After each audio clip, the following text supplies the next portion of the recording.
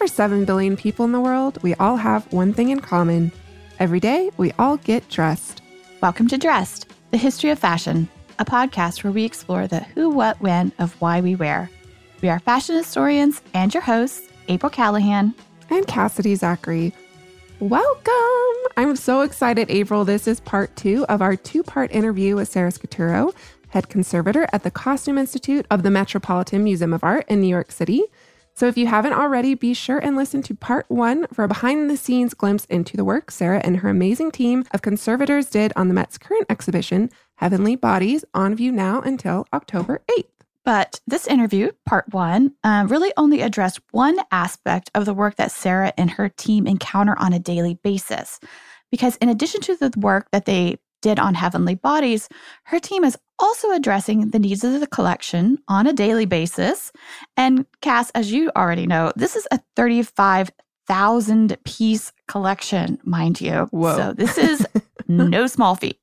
No, it is not. And in addition to working on pieces going into an exhibition, such as Heavenly Bodies, in which they're also maintaining and monitoring pieces throughout the exhibition, there are also loans and various other projects to attend to.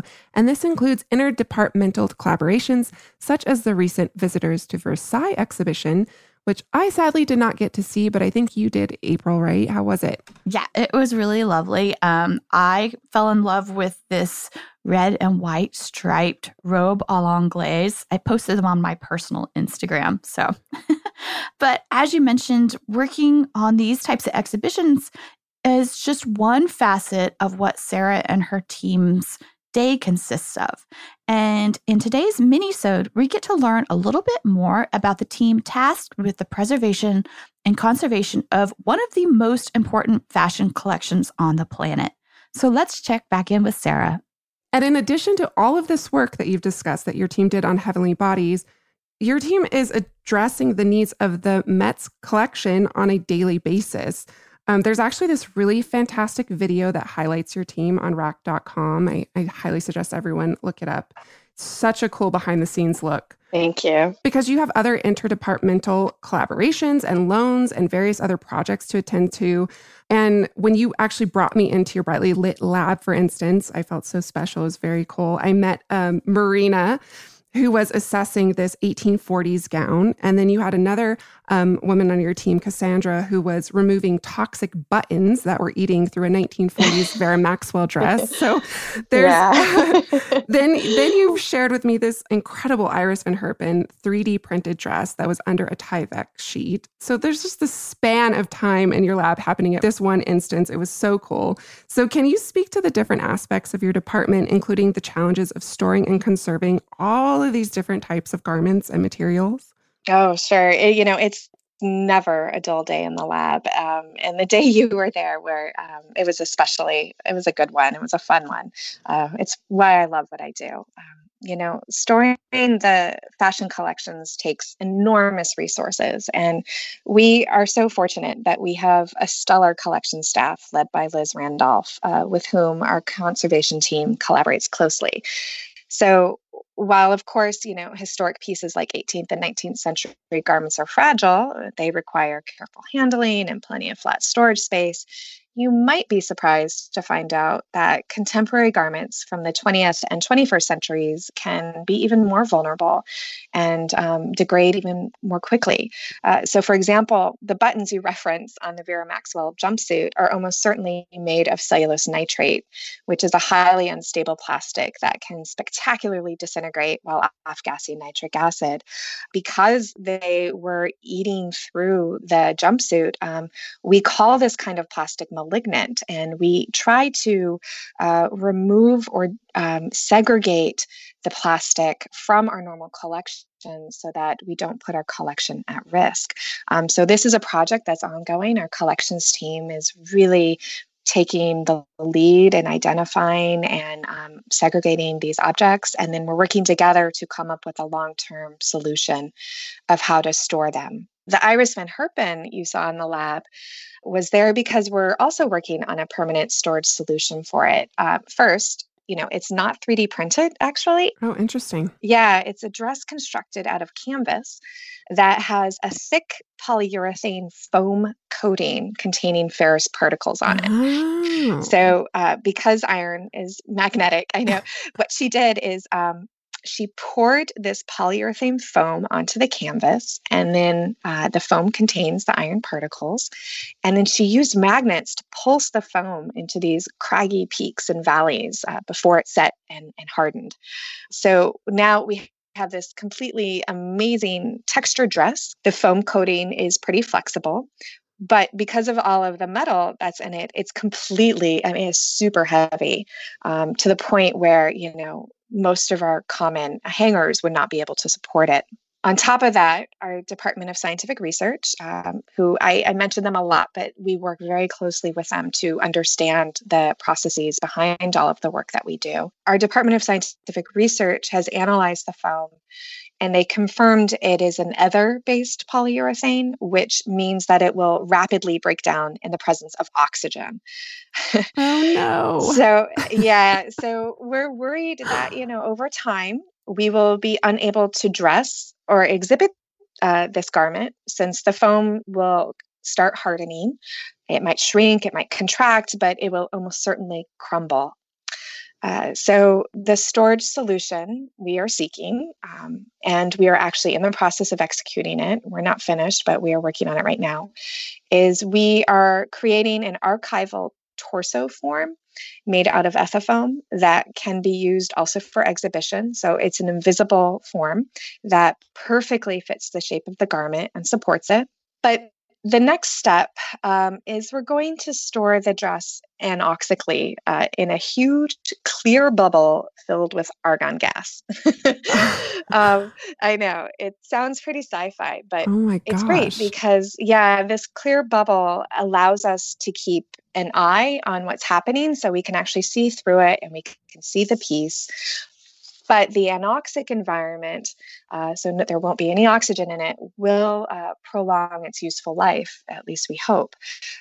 So although PU or polyurethane foam breaks down rather quickly, we actually don't have any idea how long of a lifespan that this dress has. And so we're lucky that it's relatively new and we can get in at the initial stages and store it in its most ideal environment.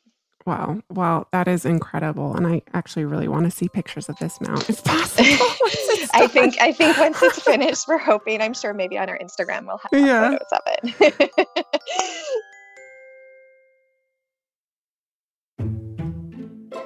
So you're encountering the most beautiful and rare of fashion history on the daily. I am dying to know if there has ever been a garment or an object that has just made you stop in your tracks. Yes. Or multiple garments, or every day. Well, I know one of your favorite pieces is, I think, everybody's favorite. It's a 1911 coat by Paul Poiret and Raoul Dufy.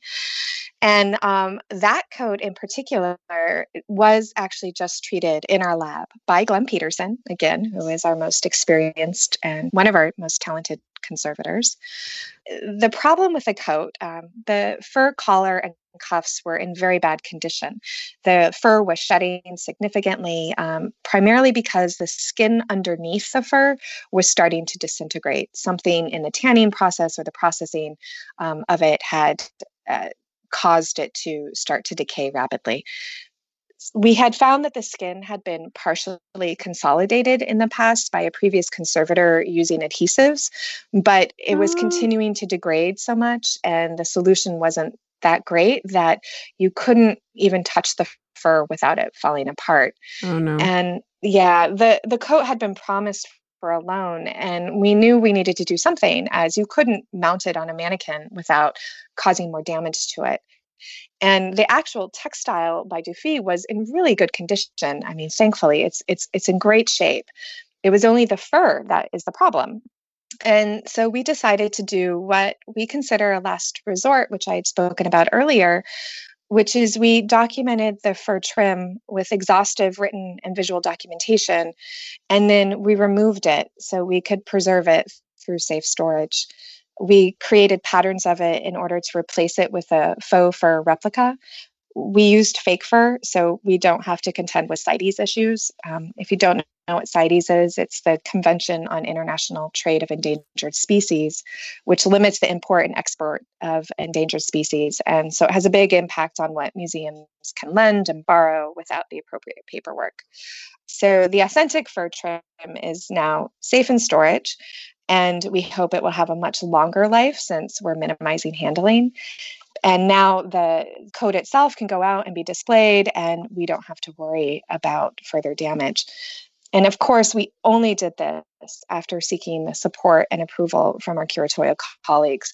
None of our decisions happen in a vacuum. We are always discussing things with our stakeholders to make sure that we're all in agreement about what happens.